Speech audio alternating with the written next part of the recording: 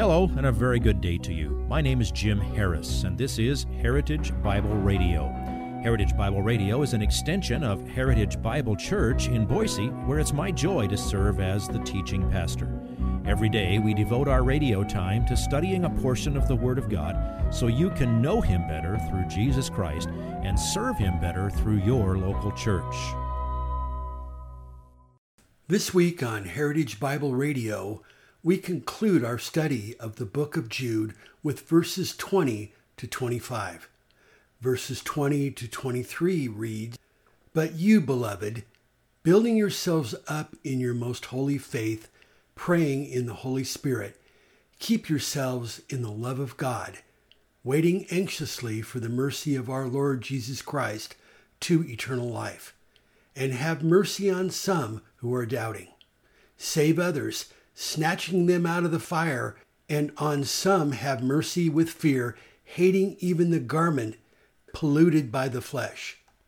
Jude ends in verses 24 and 25 with one of the greatest benedictions or doxologies found in the New Testament. Please listen to Pastor Scott Basolo as he delivers today's slice of this week's message entitled, Your Necessary Spiritual Circle. That we live differently than the world around us. That we understand that there are only two options: to receive this choice and to live in light of His Word and obedience to it, or to reject that truth and to spend eternity separate from Him in punishment and eternal exile. This is exactly what Paul is proclaiming in this building up in Ephesians 2:20, where he says, having been built on the foundation of the apostles and prophets, Christ Jesus Himself being the cornerstone. Our faith is that which is built on what others have shown, on the truth of the Scripture, on the truth of the Gospels, the truth of the epistles. These are the things that the apostles brought forth, that the prophets had before them told concerning the coming of Messiah, that we now build our lives upon. This is the truth. This is the hope. This is where we must be founded. The conveyance of the body of this most holy faith comes to us in doctrine, that which is conveyed in Scripture, just as we read in Acts 20:32. "And now I commend you to God and to the word of His grace, which is able to build you up and to give you the inheritance among all those who are being sanctified." It's God's word that brings that grace to us. It helps us see. We sing these great hymns of the faith because they reveal to us the truth of who God and Christ is. And they help us to see doctrine in a unique and fresh way. And it is in receiving that doctrine that we are built up to understand our inheritance, to understand this process of sanctification which we're going through. And then Jude gives us three additional ways in which we're to build ourselves up in the next verses. And the first is praying in the Holy Spirit. The term for prayer here is an all-encompassing term, and it includes each of the many forms of prayer, whether we think of praise, whether we think of thanksgiving, whether we think of confession, whether we think of intercession, whether we think of supplication. All of these are embraced in this term. As Dr. MacArthur well notes, this is not some special ecstatic prayer. This is not something that you have to have a special gift to do. This is not something that is outside of the ability of every believer, even if they are a brand new Christian. Rather, it is, as another commentator notes, prayer that is immersed in the Holy Spirit and shut off from the world's evil. Can you relate to what that kind of prayer looks like? How easy the evil of the world, the things in our lives come in and they haunt our prayer. And as we're trying to focus and to plead and to have communion with our God and Father and with Jesus Christ our Lord through His Spirit, the world just comes crashing in on that prayer. And this particular prayer is that which is devoid of that in which we are in perfect communion and harmony with our Father. This is prayer that is in line with Romans 8:26. Where Paul writes, "In the same way, the Spirit also helps our weaknesses. For we do not know how to pray as we should. But the Spirit Himself intercedes for us with groanings too deep for words. And He who searches the heart knows what the mind of the Spirit is, because He intercedes for the saints according to the will of God." Our prayer is never going to be perfect. But it is that which, as believers in Christ, the Spirit moves through that prayer, and that He brings that prayer before God the Father. And in those weaknesses and in those things that come in between, which we would seek to have completely devoid of, the Spirit moves those because He seeks to bring our hearts into alignment with the will of God, and does so as we are faithful in our prayer. In verse 21, our description continues, keep yourselves in the love of God. This is the main command in these two verses, and it is again our verb to keep, previously mentioned and here occurring for the fourth time in this short letter.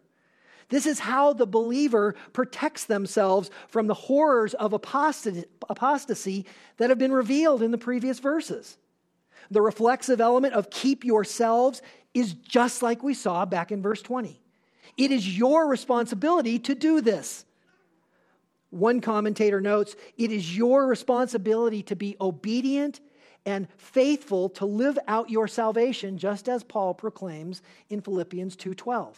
And Paul writes in Philippians 2 and 12, so then, my beloved, just as you have always obeyed, not as in my presence only, but now much more in my absence, work out your salvation with fear and trembling.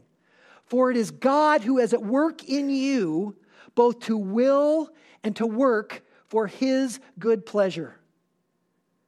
Our lives require obedience. They require our work. They require our effort, that the salvation which has been given to us is then acted upon, because then it is God in us working out that sanctification.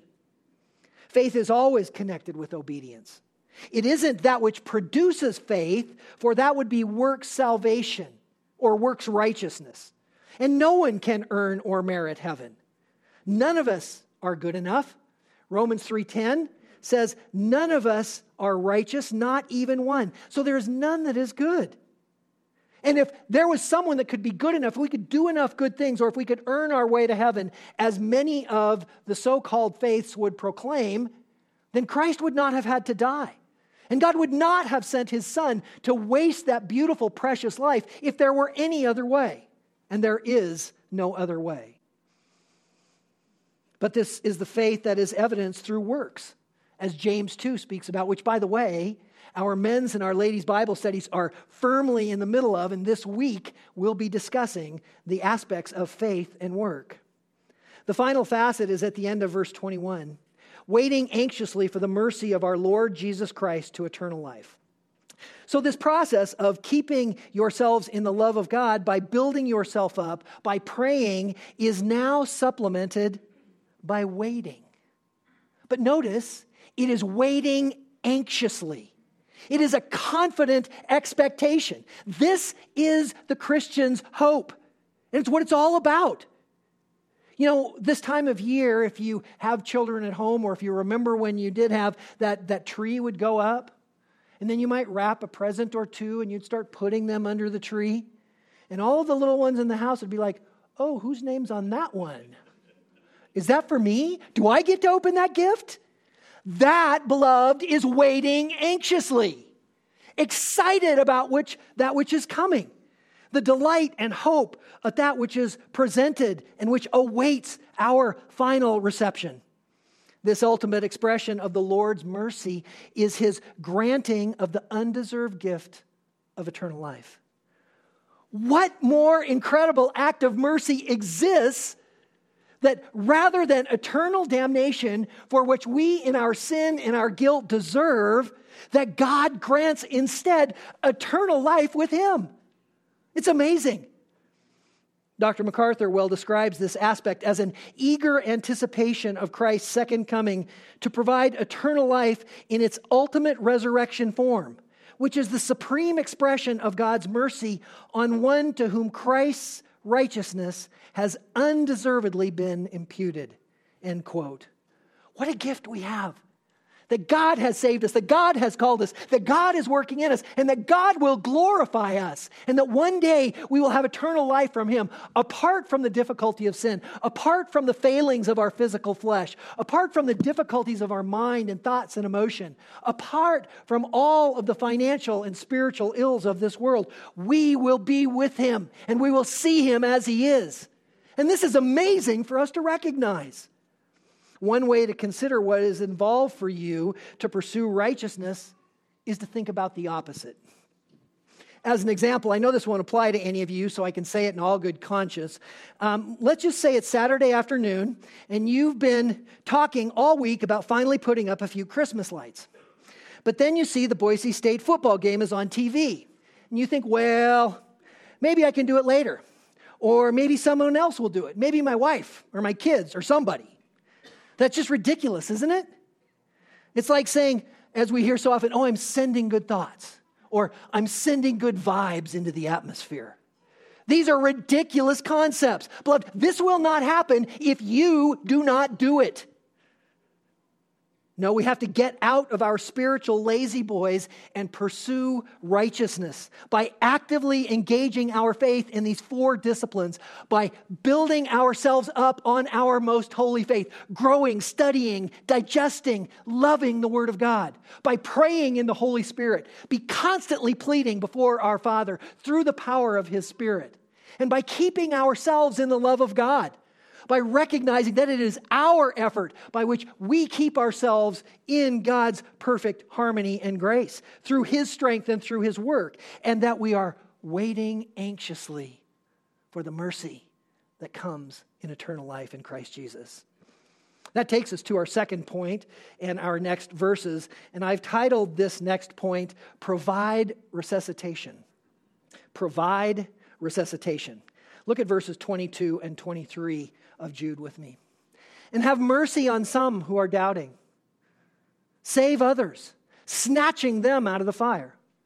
And on some have mercy with fear, hating even the garment polluted by the flesh. If you would like this message on compact disc, let me know and we'll send it to you. You'll receive the entire message, not just the portion on today's program.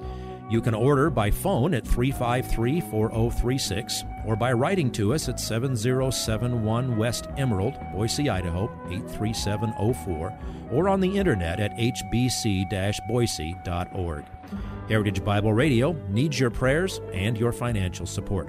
Once again, you can reach us online at hbc-boise.org or by telephone at 353-4036 or by writing to us at 7071 West Emerald, Boise, Idaho, 83704.